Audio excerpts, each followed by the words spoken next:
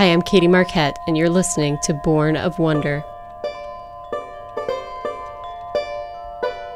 And here there is something more than just a transient experience.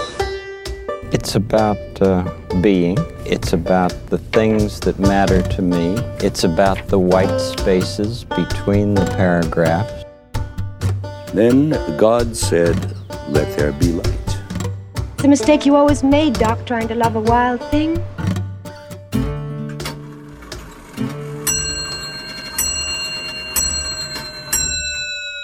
Hello and welcome to Born of Wonder. I'm Katie Marquette. On this podcast, we explore everything and anything that inspires wonder and awe in the world. And for me, few things inspire more wonder and awe and happiness and joy than the movie You've Got Mail. That's going to be a huge part of the discussion today, but we're also talking all about the writer, director, journalist, Nora Ephron, who you probably know from her movies, but if you don't, this will be a great introduction for you. We do a deep dive into sort of the power of story and language and falling in love with words and New York in the fall, and there's just so much goodness here, all thanks to the fact that I got to talk to the amazing Rachel Sherlock. I was so thrilled to have her on the podcast. It had been a long time coming. We'd been planning, to do this, I think, since the spring. I know our emails go back to at least June, so I was so happy we were able to coordinate it and make it happen. If you're not familiar with Rachel Sherlock, I'm so happy to introduce her to you on this podcast. She's a writer and podcaster based in Dublin, Ireland. She has a background in music and English with a master's degree in Viking and Anglo-Saxon studies from the University of Nottingham. She has worked in a variety of roles in the publishing industry, written for a number of Catholic publications, including Dappled Things, The Irish Catholic, and Levin magazine. And she hosts her own podcast called Risking Enchantment, which explores art, culture, literature, and more from a Catholic perspective. So really, she's just wonderful. And if you are not familiar with her podcast, cannot recommend it enough. If you like this podcast, I know you'll love hers. So please do go check it out. But I really, really hope you enjoy this conversation. I think you will. It is super cozy and fall and just filled with so much I think just joy and fun insights into the power of happy endings and powerful heroines and literary love stories. So it was so much fun to talk to Rachel. We also talk about at the end how maybe about our favorite movies. Both of us agree You've Got Mail is one of them. And we both also love The Godfather, which we thought was sort of an interesting pairing. But it was only after I had stopped recording that we realized maybe it isn't such an odd pairing after all, because The Godfather is actually heavily referenced throughout You've Got Mail. So maybe it's not so odd. Maybe they are a great pair, a pair to have together. If you're new to the podcast, or if you just like to follow along with me, you can go to bornofwonder.com. You can contact me there anytime. Love to receive your emails. I would so appreciate any reviews that you leave for the podcast on iTunes. You can leave a star rating on Spotify. If you'd like to support the podcast, it is just, I cannot thank you patrons enough. It means everything to me. I'm a little behind on my letter writing, but I'm catching up this week. So a lot of letters are going out, thank you letters. If you would become a patron and you would like a thank you letter, please feel free to send me your address. I would love to send you one. But really, your support is so vital to the podcast, and it means a lot to me. So thank you so much. If you would like to become a patron, it's only $2 a month, and you can find the link in the show notes or on the website. But without further ado, let's launch into this conversation with Rachel Sherlock, all about Nora Ephron, You've Got Mail, and the power of words.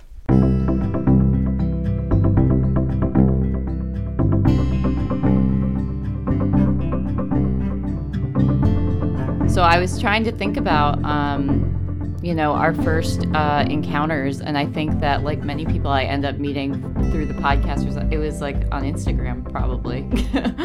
I mean, I had your Yeah. podcast had been recommended to me by my friend Ellen, who's going to be a guest at some point on this. But she's like, Katie, this podcast is like every single topic is something you would love. And when I went through your archive the first time, I was like, yes, it is, like every single one. So totally a kindred spirit there. So I remember encountering your podcast, and then I think we started chatting in DMs, and always interesting. Yeah. Absolutely. I think I'm trying to remember because I can't remember. I feel like I followed your Instagram before I knew that you had ever listened or heard of the podcast. So I don't know. Right. Yeah. Came Chicken or first. egg. But yeah, so mutual fan club, which is always fun. Yeah, absolutely. And, it's such a pleasure to get to talk to you. It's like you said, kindred spirits. The podcast is a really fun way of encountering people and finding your kindred spirits across a wide range of geographies and, all of those paths of life. Well, I have to ask you, and I know you even like mentioned this on your website and everything like this, but I still find it crazy that your last name is Sherlock and your roommate and frequent, co-host is Watson. Like, was that when did you know each other before, or when like one of you applied, were you like, we have to live together because these like it's just an obligation that we live together, like because these names are too good? It was a weird combination of things. Phoebe, who you mentioned, is my friend and co-host on the podcast for quite frequently, at least.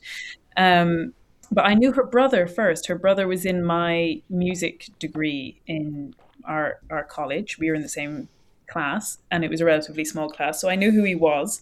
And then by complete coincidence, my brother was looking for a place to stay in his second year of college. We both went to the same university, which was the University of Cork. And he had met a girl at the Christian Union, and her name was Heather, and she just happened to be dating Matthew Watson, who was in my music class, and they were looking for a housemate. So he was the one who ended up living first with Matthew, and it turned out his sister Phoebe. So it was this combination of brothers and sisters and brothers.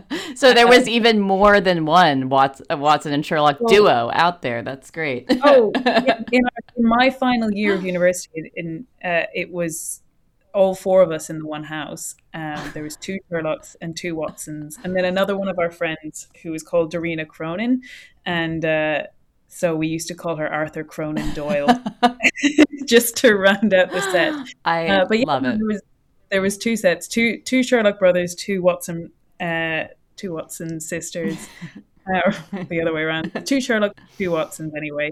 And yeah, then as it happened when I was moving to Dublin, Phoebe, who is a little bit younger than me, was just finishing university at that stage, and she was looking for somewhere to live in Dublin. And we thought, well, it worked at university, so why don't we do it in Dublin as well? And so we've been living together for a while. The rental situation in Dublin is a little bit stressful, so once we got onto an apartment, we weren't going to let go. So, hang on to that. Yeah, absolutely. Yeah, I'm a frequent watcher of House Hunters International, and whenever Dublin is there, they're like, yeah, there's nothing you can't really live here. Like, I don't know, like there's nothing to rent, there's nothing to. So good for you guys finding a place. And so if anybody listening, go listen to Risking Enchantment, and you can listen to Sherlock and Watson, just getting deep dives, lots of clues into literary life, Catholic life. So I just love that. I think it was totally meant to be. So absolutely. So our topic today is sort of rom-com fall fest, really all about Nora Ephron, who I think we both just love. For many reasons. But what do you think just in general? I know for myself this time of year, October, it's time when I like really just want to cuddle up with a good movie, and I frequently find myself being drawn to, a good romantic comedy or something, but especially a good Nora Ephron movie. What do you think it is about this time of year, if there's something specific? Gosh, I do think the thing about, and we're obviously going to be talking about You've Got Mail a lot being so prominently autumn-based, but really that film covers every season. It goes through the year, but I think because it starts in autumn, that's the one you associate it with. And I spend a lot of time thinking about. I don't know if this is something a lot of other people feel. I know I'm definitely maybe not the norm in this, but I spend a lot of time categorizing books and films and music in my head into the different seasons, because I like to kind of really indulge in those things in their appropriate season. And so I'm always looking for what is a really great summer movie, or what is a really great spring book, which is a kind of interesting question. But yeah, I think there's something about the way that Nora Ephron really richly um, decorates her films, or like films them like they're so rich in detail. I think it's something that's really beautiful. Like I think,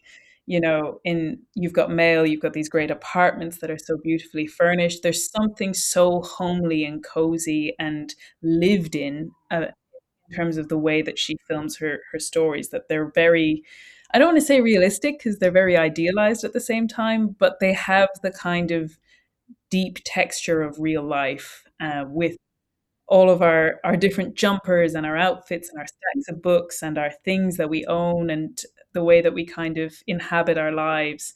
And so there's something about that for autumn as well. I was just talking about it in my own podcast about autumn, and how that retreat inside and building up your space with decorations, and that kind of, and the way that nature is also kind of putting on a show at this time, with the leaves and the color as well, that there's something very decorative about the season, and there's something very decorative about her films as well. Yeah, I always think of that one scene in When Harry Met Sally, when they're walking in the park, and it's just like this just explosion of, fall foliage behind them. And Meg Ryan has on this like fabulous hat and like beige sort of pantsuit, I think. And it's just such a like, you just think this is just, Central Park in the fall. Like there's really nothing better. And I think that in many of her movies, yeah, and You've Got Mail, the bouquets of freshly sharpened pencils, and it's romantic, but it's relatable. And actually, when we watched You've Got Mail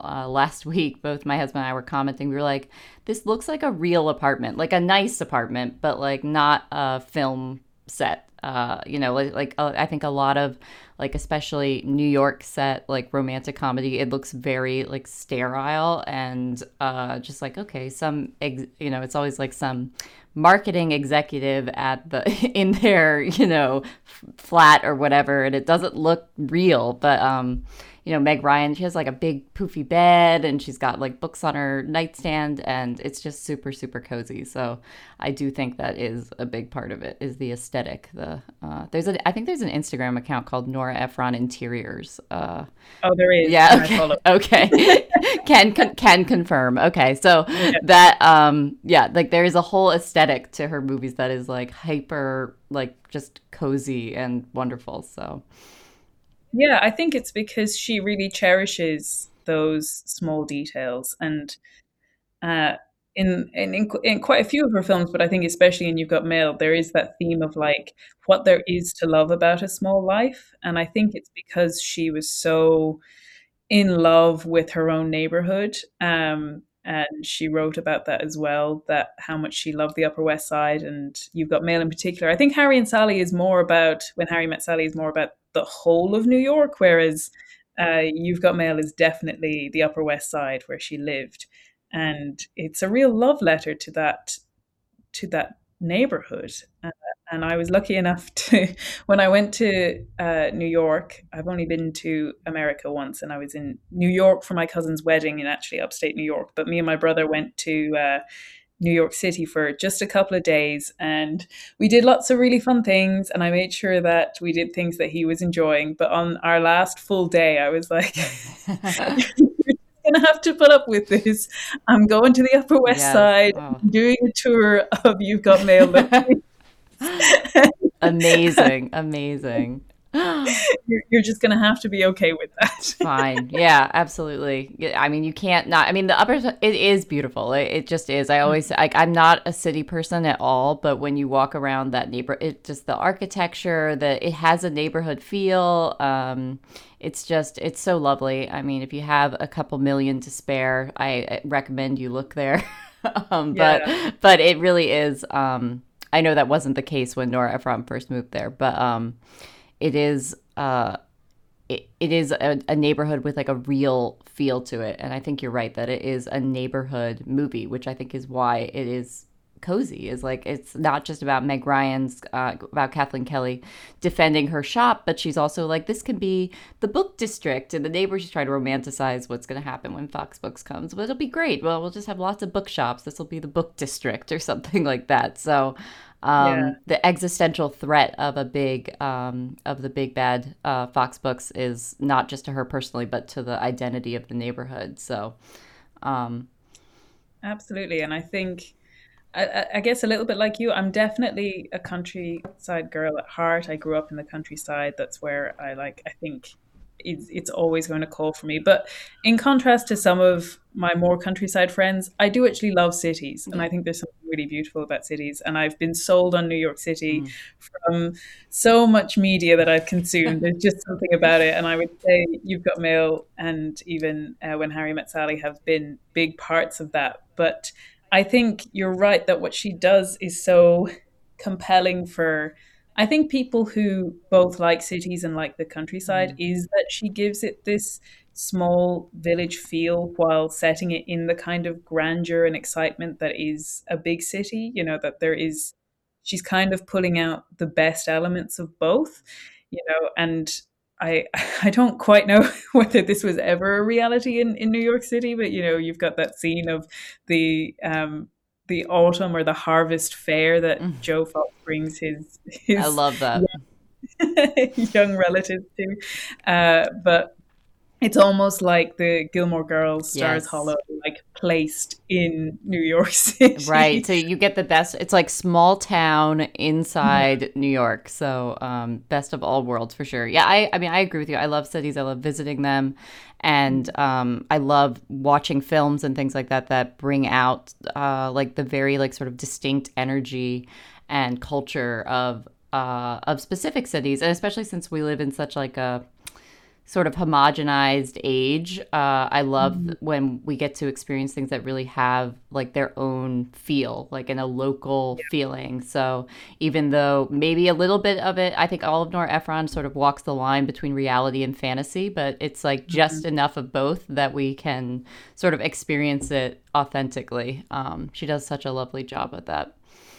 Yeah, and I think it's, like you said, the idealized version. It's almost like what our hearts kind of yearn the city to be, especially like we said about independent shops and communities that kind of support family living and these kind of elements that we know can be in an ideal world part of a city, but are often squeezed out more and more so, as we see, by different forces. And I think it's that quality of yearning, which I think is also really appropriate to romantic comedies. And she's so good at it. And I love her description. I actually have a quote here from her. She wrote about her apartment on the Upper West Side, which was in this, I've looked it up, this amazing building, which goes around in a square and has a courtyard in the middle. And she says that most people who don't live in New York City have no idea that New Yorkers have exactly the same sense of neighborhood that supposedly exists in small town America.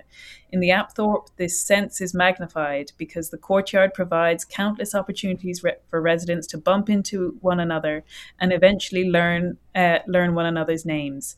At Halloween, those of us with small children turned the courtyard street lamps into a fantasy of pumpkin-headed ghosts. In December, the landlords erected an electric menorah, which coexisted with a Christmas tree covered in twinkle lights. Oh, I love that.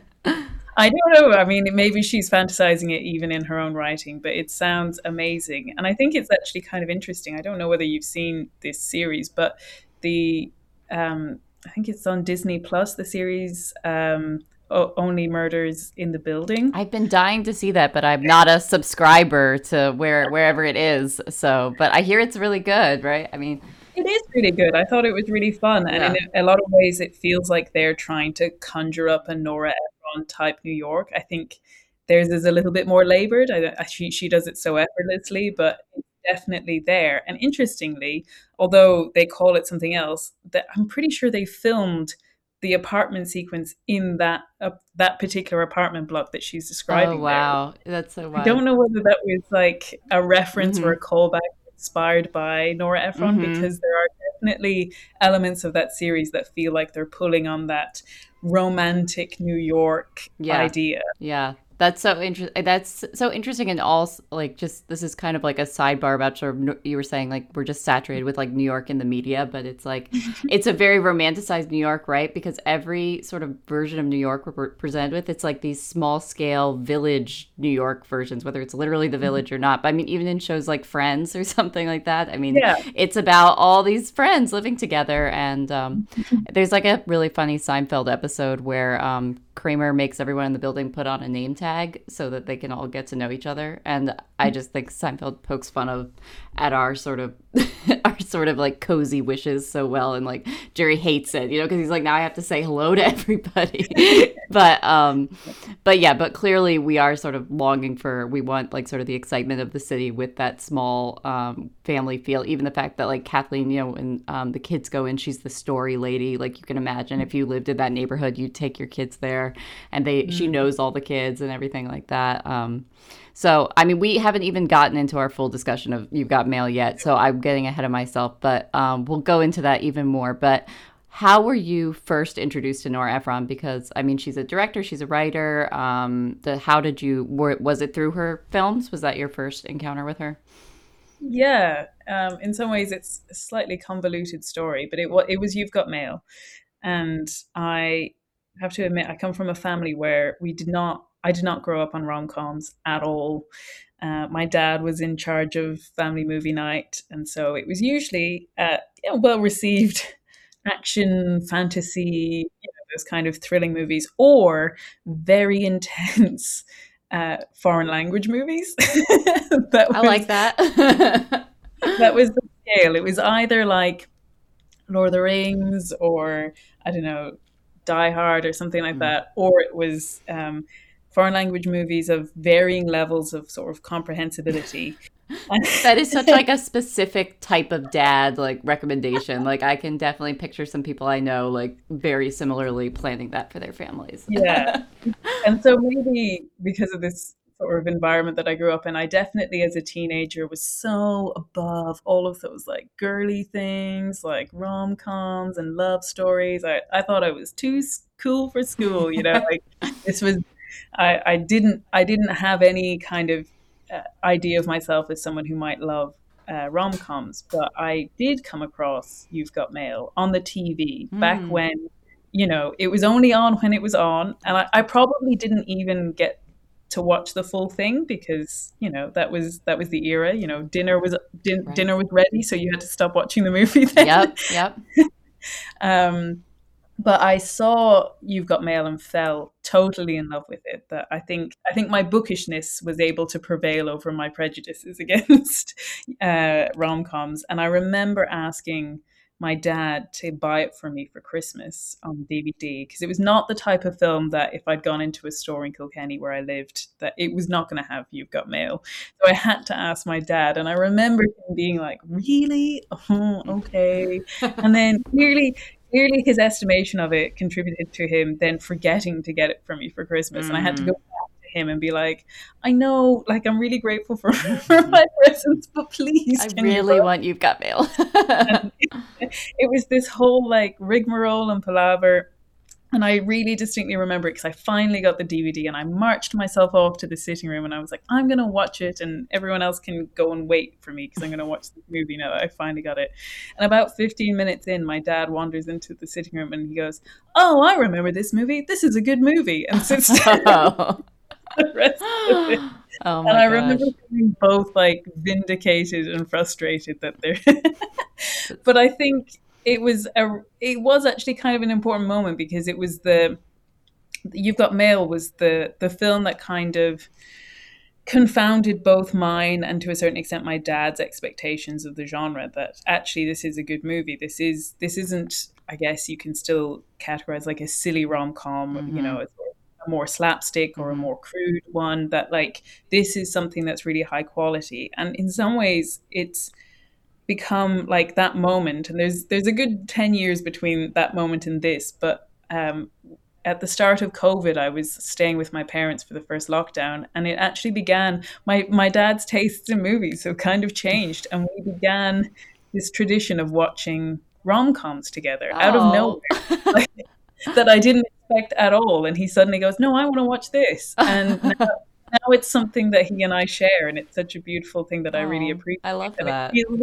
it feels like it has this genesis all the way back in my teen years Hmm. with You've Got Mail breaking through the mold of our prejudices. Yeah. Wow, I love that. Yeah, You've Got Mail is such a unique movie, and it does I think anybody who is skeptical of the genre, and I understand why. There are a lot of really bad rom-coms. Yeah. And so this is the one you've got to go watch. But yeah, I must have seen maybe You've Got Mail when I was a teenager, but actually my husband watched it like all the time growing up with his sister and his mom because they were obsessed with it. So, and he's a very bookish guy and he loved it. Like he was just unashamedly like, I love this movie. This is great. So I think we watched it together a couple times and then it became like we would quote it to each other all the time and stuff like that. And we actually, one time we watched it and we still have like the list, like we were writing down all the best like one-liners because we were like, we need to like open,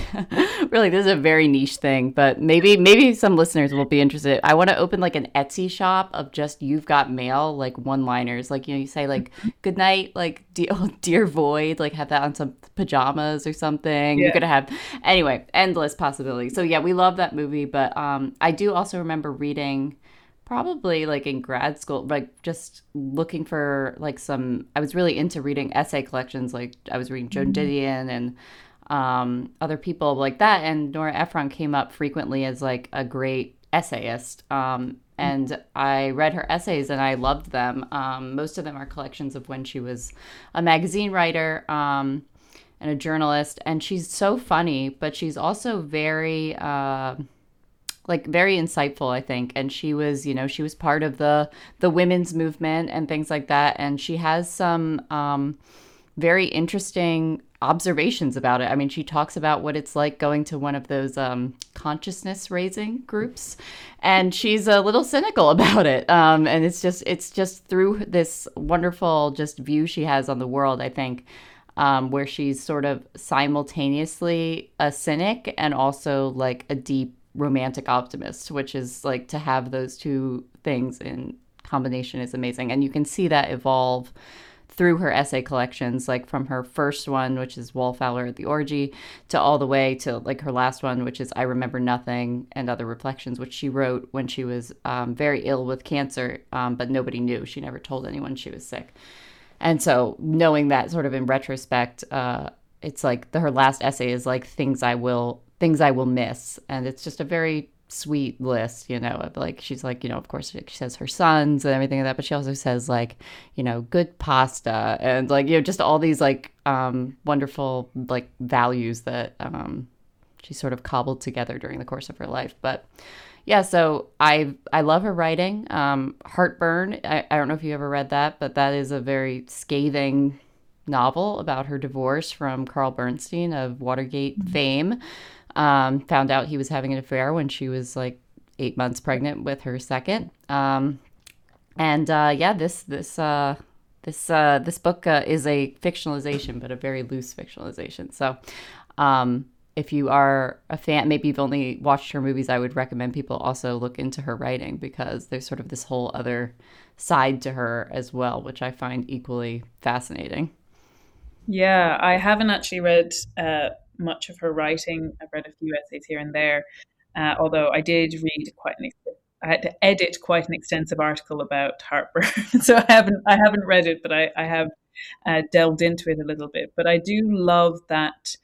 I don't know if it's a genre, but I don't know, as a woman and who does writing or creative work, I think it's so inspiring to see these kinds of voices. Like I actually love, for me in my head at least, there's kind of a genre of strong, literary, funny New York female writers. Like I'm thinking like Fran Lebowitz, or there's a book called 84 Charing Cross Road, which is they're the real letters of a a New York writer called Helen Hanff that she wrote to the second-hand bookshop in London that she used to buy all of her books from, because it weirdly was cheaper to buy them from London than it was to get them, because there was essentially no second-hand books in New York readily available. So she would, instead of buying new books in New York, she would get them second-hand in London. And she wrote these hysterically funny letters and became friends with all of the people in this shop in London.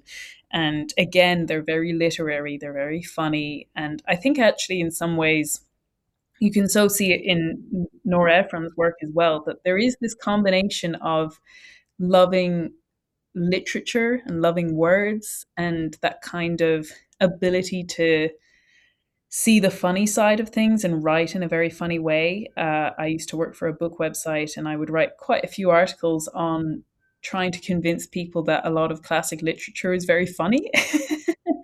And opening yourself up to see it that way, because like I said, to me there's a kind of correlation between loving language and loving literature and also loving humor, and being able to capture the funny side of something is a very satisfying literary achievement, at least I would imagine. There was an interview with Nora where they asked if what do you wish you had written, and she said, "Oh, a lesser sentence of Jane Austen." I love that. But yeah, she has that sense of that literary history behind her, and loving it and being a part of it. Yeah, there's one of her sort of famous one-liners talking about sort of the role that writing had in her life is that this was apparently something her mother used to say. Both her parents were film writers. They wrote the movie Desk Set, which has Katharine Hepburn in it and Spencer Tracy, which is a great movie I would recommend also. But they said, when you tell a story, like if you go out and you slip on a banana peel, either you can have it be everyone's laughing at you, or if you tell the story, then you're in on the joke and it becomes a laugh. So it's like she sort of had this philosophy of that life's difficulties and tragedies, like you can if you can claim it in the written word, if you can claim the story for yourself, then you win. You can play it for the laugh, and I see that even in Heartburn, which is it is funny, actually, parts of it, but it's also very sad. But it was her sort of reclaiming that sort of terrible moment in her life.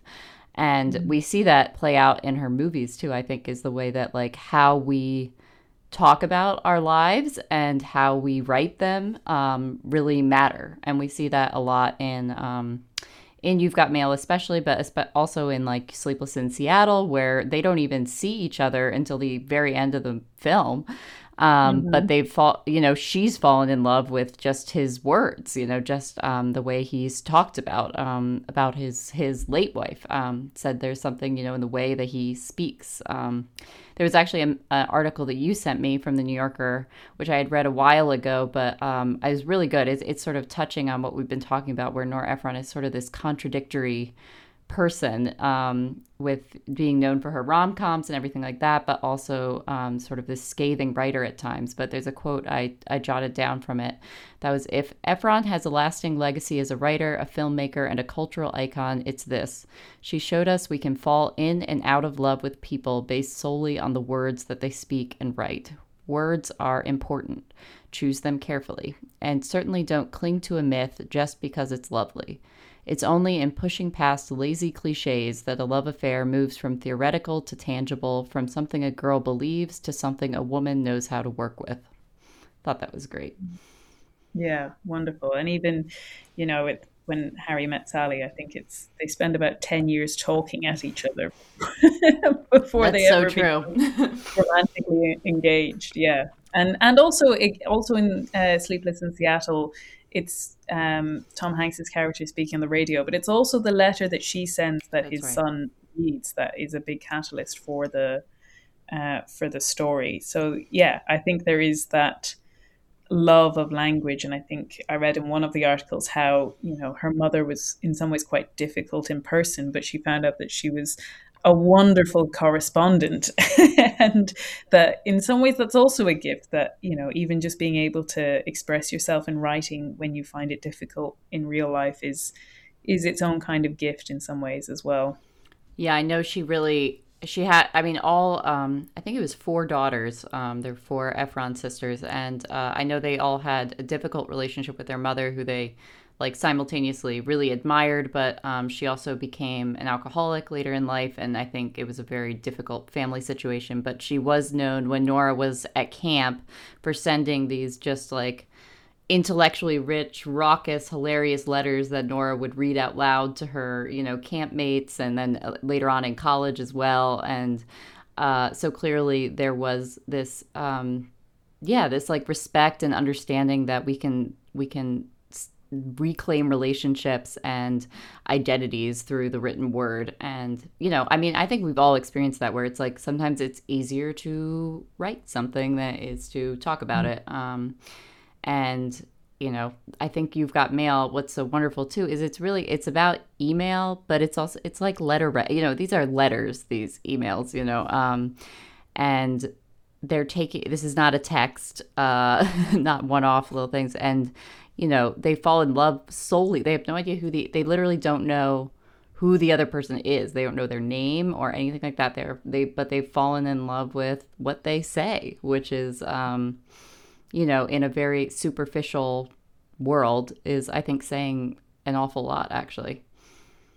Yeah, and because the people, and she does a really great trick in that film, and it's kind of similar in Sleepless in Seattle, in that you've got these two characters who are already in relationships with other people, and I think more often than not, if that's the premise of a story, it's hard to make that compelling and not just you're rolling your eyes at someone who is at the very least kind of emotionally cheating on that relationship. And Nora kind of pulls it off in a way that doesn't feel either hollow or makes you dislike any of the characters, really. I mean, you know, the significant others are kind of silly in some ways. I love them. They're equally not specifically bad people. No. Joe Fox's girlfriend is probably the closest to it, but she's not a villain. She's not like an antagonist. She's just, you know, got different values in some ways. Yes. But she's so good at, you know, contrasting what should work on paper, that like both of these people that they're seeing are like the people you would expect them to date and the people that tick every box, and yet they're not really engaging with their mind and the way that they want to express themselves and their kind of deeper longings. And it's this, you know, epistolary relationship that they have with a stranger that's actually doing that. And it's purely based on, like you said, these great letters that they're writing each other. And there's something kind of deeper about that. Mm-hmm. Yeah, there's some, I don't remember the exact line he says, but it's Tom Hanks's character, Joe Fox, with his father, who's just like had his fourth, like, I don't think they were married yet, but his, like, you know, his latest relationship had fallen apart. And, you know, he said, well, now the father says, you know, now I just have to meet somebody else. Like, that's the easy part. And Joe Fox says, like, oh, yeah, just go out and meet somebody, the one single person that your soul is meant to, like, connect with for life. And he's like, what are you talking about? Like, have I ever met anybody like that? I'm not talking about that.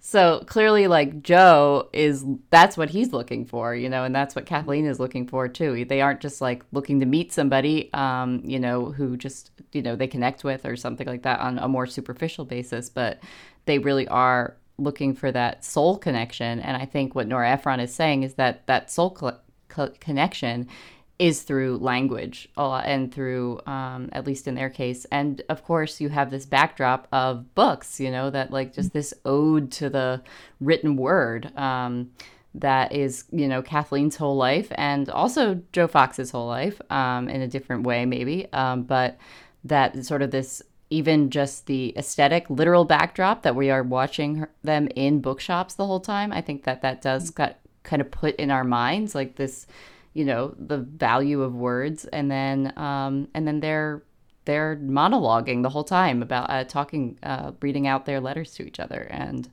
I don't know quite how she pulled it off, having a love story work with someone who's driving the other person out of business. Like, it's just like, she doesn't shy away from like just how bad it is. You know, I mean, there's this one scene, you know, where Kathleen's like, I'm heartbroken. I feel like my mother has died all over again. Like, this is like the worst thing that could ever happen to me. So it's not like she tries to gloss over just how devastating this is, you know, and that we still root for them is crazy, actually. Yeah, I was thinking about this because I was thinking, as much as I hate to see her be run out of business, it's so painful. It's, you know, like you said, in some ways, I'm amazed that I can enjoy this movie that has this horrible plot point in it. But I was thinking about how actually completely necessary it is for the story to work. First of all, just on a purely basis of it can't be too saccharine. It can't be too sweet. You can't have, oh, the bookshop is saved and they fall in love and everything's happy. Because I think, you know, as you mentioned, Nora Ephron had her own experience of heartbreak and reality. And I think that's not, as much as these stories are idealized in some way, they can't just veer totally into the sweet and saccharine. There has to be an element of reality to the complexities of life. And then the other thing is that, you know, the love story has to be hard won. Like, you know, they reference Pride and Prejudice a lot in the movie, and it's not a retelling of Pride and Prejudice, although there are some kind of elements within it. You know, his power imbalance of being much more rich and successful and having this big empire of shops versus her and being kind of, you know, the gentleman's daughter owning the the independent bookstore in comparison to his mega store. But you know, the reason why Pride and Prejudice is so compelling is because it's a hard-won romance that you do actually have points in the book where you say, well, they couldn't possibly get together after all of this, after all they've been through, after all they've said. And similarly with You've Got Mail, you have to actually see that there is a real obstacle to them getting together. Once they kind of start realizing that they like each other, it can't just be like, I think so many movies make this mistake of, you know, it's either that, oh, this would all be solved if they just told each other how they felt, or there's some very convoluted and unbelievable reason why they can't just come out and say that they're in love. This is an example where they have to actually reckon with something, which is that he has run her out of business. He has taken her, the what had previously been the kind of motivating force of her life. And what makes it work, at least to me, so well is that because they both sort of operate on two different levels in being the person on the other end of the emails and the person that they're interacting with in real life, that at the same time that Joe Fox is taking away her business and kind of, you know, pulling the rug out from under her, he's also kind of encouraging her to fly on the other side, which is to be brave in her voice and to explore her own ability to articulate herself. And in the movie, she kind of moves into writing, and we don't really get like her trajectory and her career. You know, it does end on, you know, they kiss and it fades into the end. But at the same time, there is this hint that she's actually, as much as we love bookshops and independent bookshops, and as much as there's a discussion in the film about bravery, and I know, I'm sure at that time being an independent bookseller was already a brave thing, but now more than ever we look at anyone opening any kind of shop and think that that's a brave move. But in some ways it was the one that she inherited, and so in some ways it was quite a safe choice for her. It was a life that was handed to her by her mother, and now she has to reckon with what she actually wants to do and take the brave step and say, what would I actually like to achieve with my life, and not just carry on the legacy of my mother. And so there's this kind of opposite motions where Joe Fox is both destroying and inspiring greater things in her life.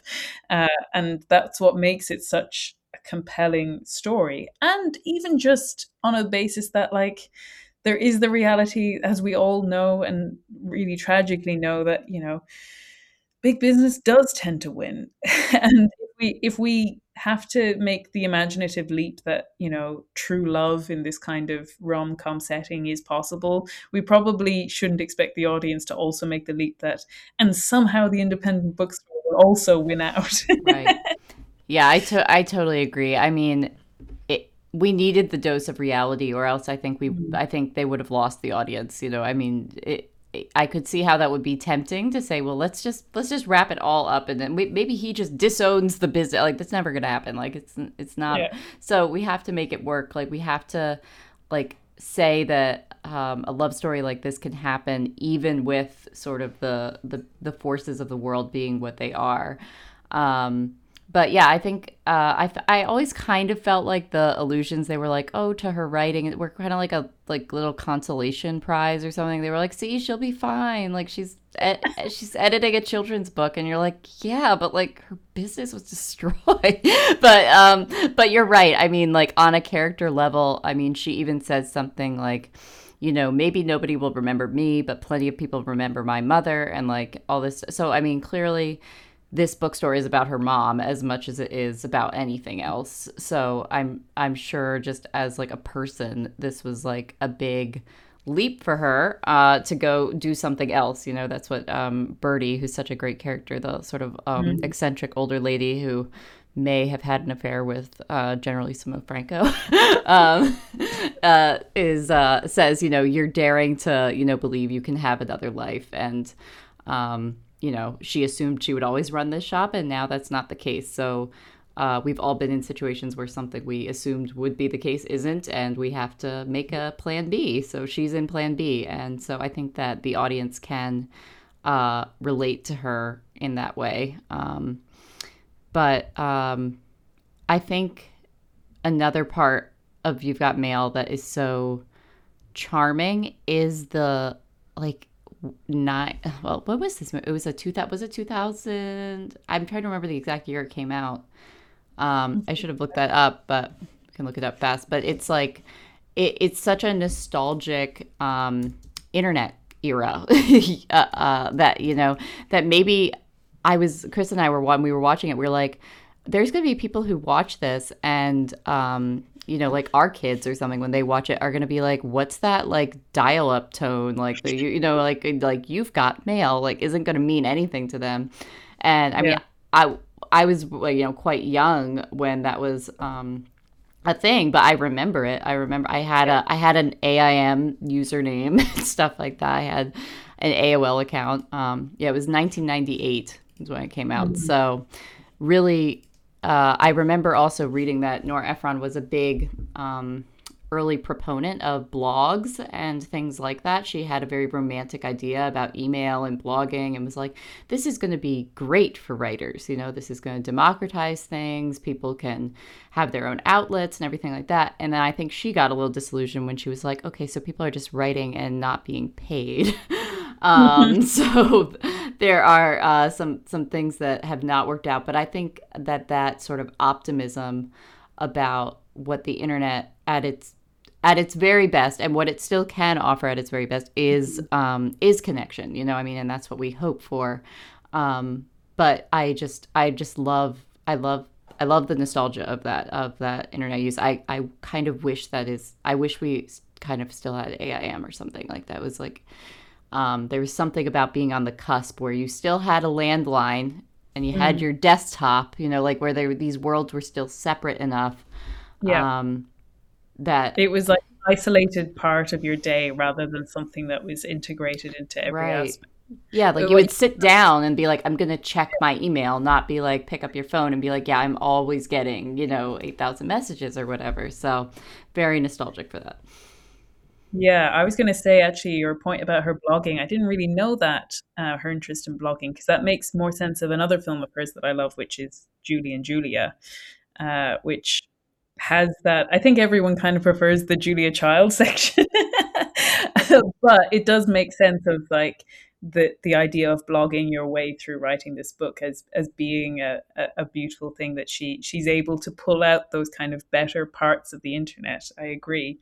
And I think her genius is being able to make romantic those things that are in a more modern world. Like you said, the whole internet thing, it feels like it's just bridging the gap. Because to me, I would say any movie that does feature the internet is kind of at least still a modern film in that it is still recognizably the world we still live in. But you're right that it's just on the cusp because it's a very different beast at that point in time. It's not really. And, it's so old now that people will look back on it as like a period piece in the way that I think of, like 80s teen movies or something like that, that this is, like a vintage or nostalgic thing for people. Whereas, yeah, I'm still of the age where I grew up in the right time for this movie.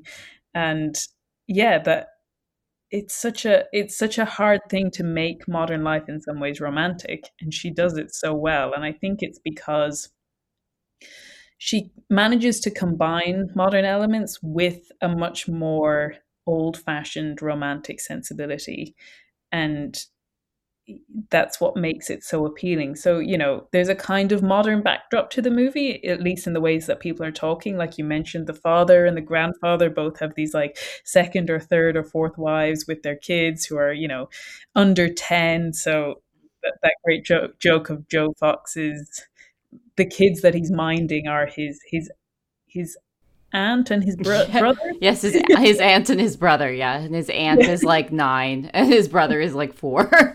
So he's like, we are an American family. Exactly. So you have these more kind of modern elements, or even like you said, with the online or the cyber world, as they were calling it, that there are these kind of less traditional or less kind of old world elements in it, but the central points have this deeply old worldy feel to them. Like the relationships are very chaste, and the romantic ideals are very high. Like we even described, they both have girlfriends and boyfriends at the start, and they're living together, but there's like almost no evidence of actual romance between them. No, yeah. They might as well be roommates. I mean, there's like it's very We might as well have that like 1950s thing of them both sleeping in like absolutely twin beds. Yeah, that's kind of how I mean, like that seems to be what's going on. I mean, you can't even imagine like Kathleen and what's his name in the movie, is it Greg?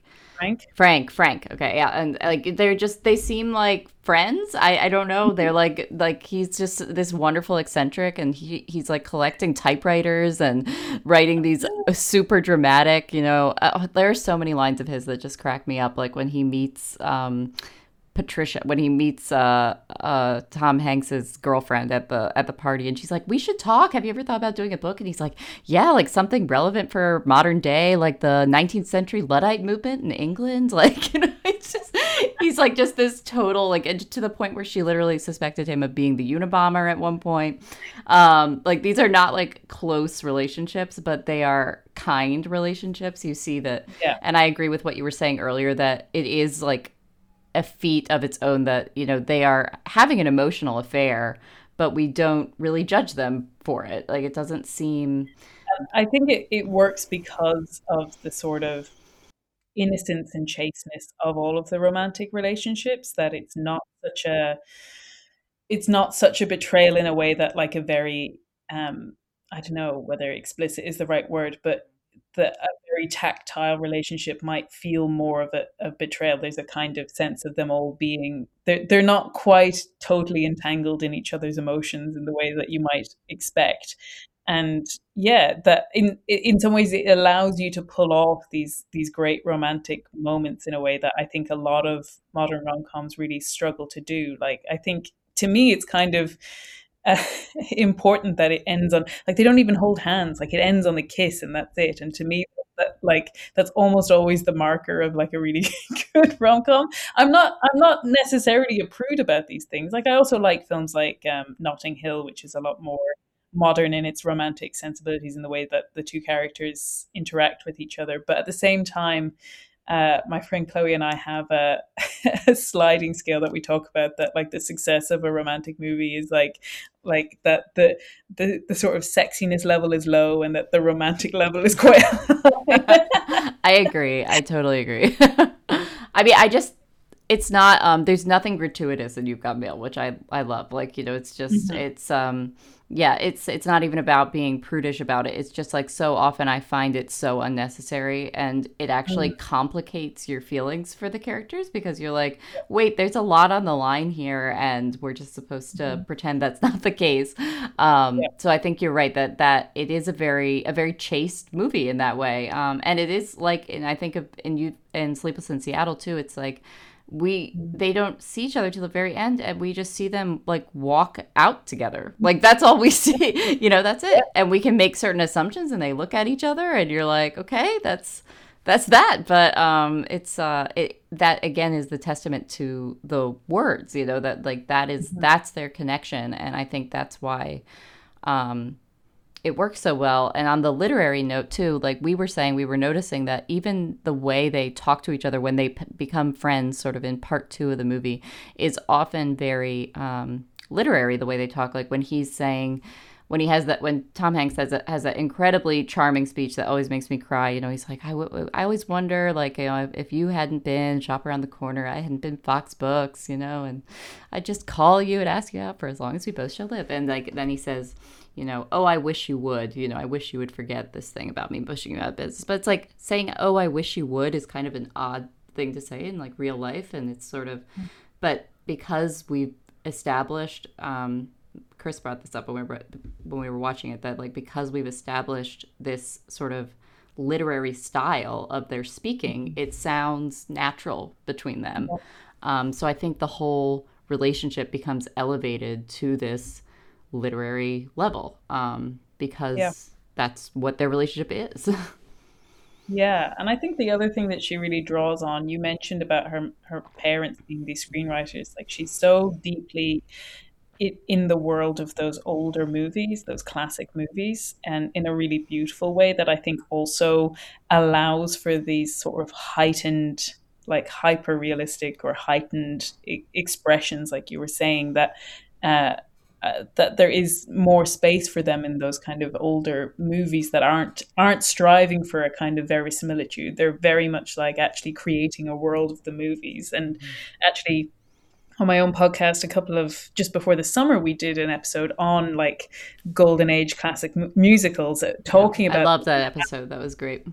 Oh, thank you. But about the kind of escapism that they enjoy, and she absolutely pulls on that. Like, not only from, I think it says that like Cary Grant used to drop in for dinner at her parents' house, that like she was directly interacting with this world, but she draws on it. So You've Got Mail is essentially kind of based on a film called The Shop Around the Corner with Jimmy Stewart in it, which I did watch. I think it's one of the few examples of the remake being better than the original. I completely agree, yeah. Like, there are definitely charming aspects of that movie, but it is, I mean, You've Got Mail is much better. It's a much better movie. It's a different story too, but I think it's just also objectively a better movie. But and she knows where to make it more complicated, like adding the class dynamic and the business dynamic. That in the original movie, they're essentially just co-workers who can't really get along. But she also knows where to actually pull from, because there's a scene in a cafe that runs almost beat for beat identical in both movies, and so she knows what's actually working about that movie and how to draw it into the modern world. And I think it's so, and there's also an example in Sleepless in Seattle. They just keep going on about An Affair to Remember, and there's this kind of motif through it about meeting on the what building do they meet on in the end? Is it the Empire State Building? That it has to have this kind of heritage for it to make sense, because they know, I think one of the characters even says, you don't want to fall in love, you want to fall in love in a movie. Yeah, exactly. And then you have that scene of it's like Rosie O'Donnell and Meg Ryan like sitting on the couch just like quoting like the An Affair to Remember, like with tissues in their hands. They're like, the winters are cold this time. They've clearly memorized every line. And there's something to be said about that. That's another great Nora Ephron quote, is that she said, be the heroine of your own life, not the victim. And I think that that is always the message of her movies, is that you have the right, again, sort of as we were talking about earlier, to claim this story, and for goodness sake, decide to be the heroine of it. You deserve the good ending, and it's possible. And I think she gives us sort of this hope of, that these romantic stories aren't just for, Jane Austen, this is possible today, and you just kind of have to look for it and believe in it. And it can happen. A happy ending is a valuable and beautiful thing. Yes. And she had at least a bit in her life, like we mentioned, she had sort of tumultuous relationships, but she ended up with someone in the end that she was sort of devoted to, as far as I know, for the duration of their lives. But yeah, I think that happy ending, it really is so important, because it is like those old movies, that they give us that escapism and that hope that has a grounding in the need for it in real life as well. I have a great quote here where it was talking about how she engaged with old Hollywood, and it says, "She was criticized at the time. People said her movies were old-fashioned, but old-fashioned because they made people happy. I think she was very conscious of that, of her upbringing, of being around the business and the movies that she loved, and she tried to continue that. Nora used to say, there's nothing wrong with making people happy." And I think that's such a beautiful sentiment to have, that like in some ways we can so easily turn our noses up at something so simple as making people happy. But that's exactly what those movies do, is they make you happy. And they kind of make you yearn for a better version of ourselves, that, like you said, that, I'm not saying that we would all speak like characters in You've Got Mail or When Harry Met Sally even, but that we can aspire to a more romantic way of expressing ourselves and engaging with the world around us. Yeah, and I think, and today I think a lot of times people assume a movie or a TV series or something is only serious if it's sort of bleak, if it's rather nihilistic. And I always thought nihilism is very easy. We can, that's the easy route. It's harder to make people believe in happy endings in a way, we want to, but it's a lot easier to just say, it didn't work out, it didn't, it often doesn't, and it didn't again.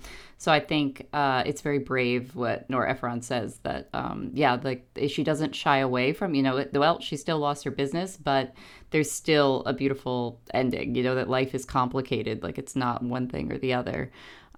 There's I think it's it was a Flannery O'Connor quote that's that, and of course Flannery O'Connor is not light reading. I would not categorize that as Nora Ephron style reading. I'm just preparing an episode for my own podcast on Flannery O'Connor, so I've done just about a 180 turn from in coming on this podcast from researching that episode coming on. Dark. But I think you're thinking of, it says, nihilism is in the air we breathe. It's everywhere. Yeah. And but Flannery O'Connor viewed sort of art as the opportunity to confront nihilism, but say there's always a chance. Like she said, I'm trying to remember, I wish I'd written down the quote, but it was everything at least has to be offered the opportunity to be restored. And we see that again and again. And of course, with her sort of theology of grace and everything like that, but she's saying that everybody has the opportunity for restoration and grace and happiness. Whether or not we take it is a different question.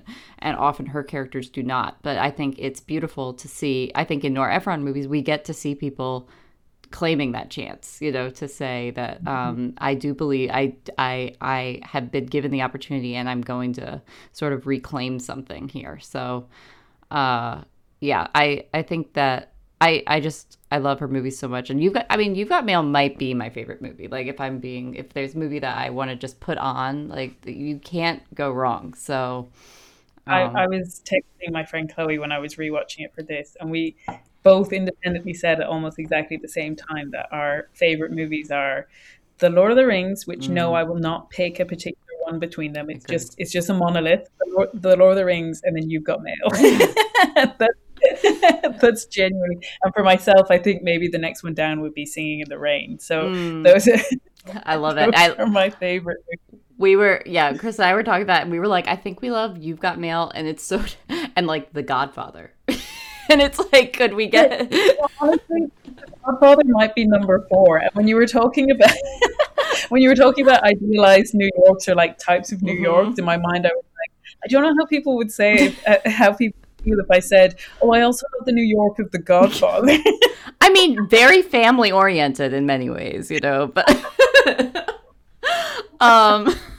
but yeah, I mean, but in the Godfather, I mean, wow, that could be a whole other topic. But I mean, even in that movie, it's like it's such a dark movie, but I think the premise is still that there's good and evil in the world, and we watch the characters choose wrongly. Do you know what I mean? Whereas I think a lot of movies today, sort of, there is no assumption of goodness as even a possibility. So, but it's just so funny to think of my categories of movies. Like, I equally love The Godfather and You've Got Mail, but I think that they are both amazing films, and we've got to just let go of this sort of genre snobbery and just say a good movie is a good movie when we see it. So I'm feeling more and more that you and I are kindred spirits. Yeah, that's a unique pairing. So the fact that you love that too is definitely, I would assume, relatively unique. But yeah, so The Godfather was the type of movie I allowed myself to enjoy when I was a teenager. Right. Yeah, of course. Yeah, I mean, that can really get into some angst. So that's a good teen movie for sure. But and I'm a huge Diane Keaton fan. I think she does a great job in those movies. Yeah, she's amazing. But well, we've been talking for an hour, and I could talk to you for another hour, but I won't abuse your time anymore. But I did just want to, first of all, ask where people could find you if they want to sort of follow along with the podcast, things you're writing, things like that, where they can find you. And then also, if you'd like, I know you sent, I had to look this up. I'd never heard of this band before, but you have a music recommendation for us. So if you'd like to share that with us. Well, for following myself, my podcast, like we've mentioned, I do realize I've mentioned the podcast quite a few times in this episode. I promise that wasn't like product placement, but it just takes up a lot of my free time. So it's what I think about whenever I'm not totally working. Understand. But my podcast is Risking Enchantment, and you can find it on all the usual places. It's on Apple, iTunes, and Spotify. It's also available on my website, which is rachelsherlock.com, where you can find some of my writing. I do also write for, I try to keep my website up to date, but some of the writing I've done is in some magazines, one called Levin Magazine. And so they're kind of scattered around the place or in physical format. Still, like we said, the world of physical content.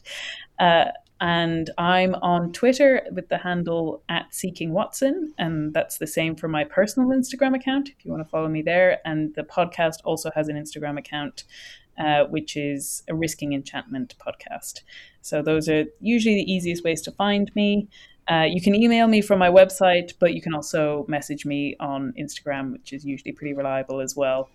And yeah, you asked me to put together a recommendation for this episode. So I chose, it's a set of 4 EPs, so 4 short albums by a band called the Oh Hellos. They're a really fantastic indie folk band. And I have to give a shout out to my friends. They're a family of brothers and sisters called the Conroys who introduced me to them, and they're a great band. They've done a couple of themed albums on things like, there's an album called Dear Wormwood, which is based on the Screwtape Letters, and they have another one which is I think it's in the Deep in the Valley, I think it's called, which is about the Narnia series, but in ways that are not sort of like grindingly obvious. They do a really good job of just being inspired and drawing elements and having kind of little motifs that reference it, but without it being a very kind of pedantic inspired album. But the ones that I wanted to talk about were, they released a series of 4 EPs called The Four Winds, and each of them is based on one of the 4 winds of kind of the antiquity idea of these almost personified versions of the wind. So they come in 2 sets of 2 albums. So the first one were the kind of spring summer ones, which were I believe that was Notus and, sorry, I'm wrong. It was the summer fall album, which was Notus and Eurus, and then the winter spring album, which is Boreas and Zephyrus. And they're kind of seasonally themed, and they're really lovely to listen to. I would start with Boreas, the winter one. The last track on that is called Glowing, and it's one of my all-time favorite tracks. They're just lovely to listen through, especially at this time of year. I feel like they're just very, in some ways mellow and in some ways quite uplifting, just really enjoyable EPs to listen to at this time of year. Love that. Thank you. And I will see if I can find that track you mentioned and we can play it out of the episode. But thank you so much for chatting with me. It was so fun, and I hope we can do it again soon. I know we could probably find other topics to talk about, so I'd love to chat with you again. I think we're hoping to have you on Risking Enchantment, so hopefully your listeners can find you there as well in the near future. Yeah, that would be great. All right. Thank you, Rachel. Thank you.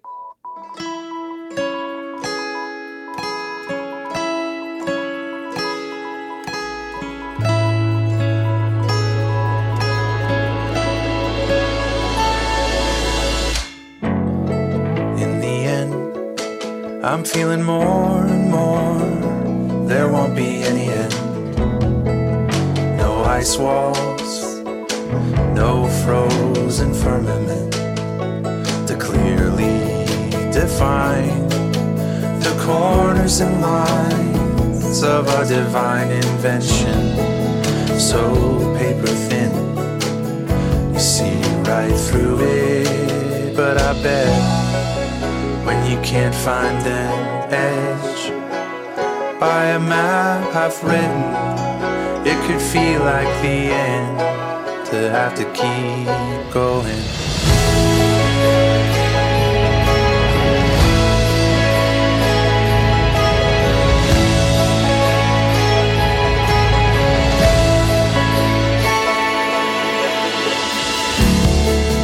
The inkwells of prophecy and cartography dried up long ago. They're hoarse from speaking of our study, hesitation to shoulder the weight of our bad behavior. When Atlas shrugs. And here there is something more than just a transient experience. It's about being. It's about the things that matter to me. It's about the white spaces between the paragraphs. Then God said, "Let there be light." It's a mistake you always made, Doc, trying to love a wild thing.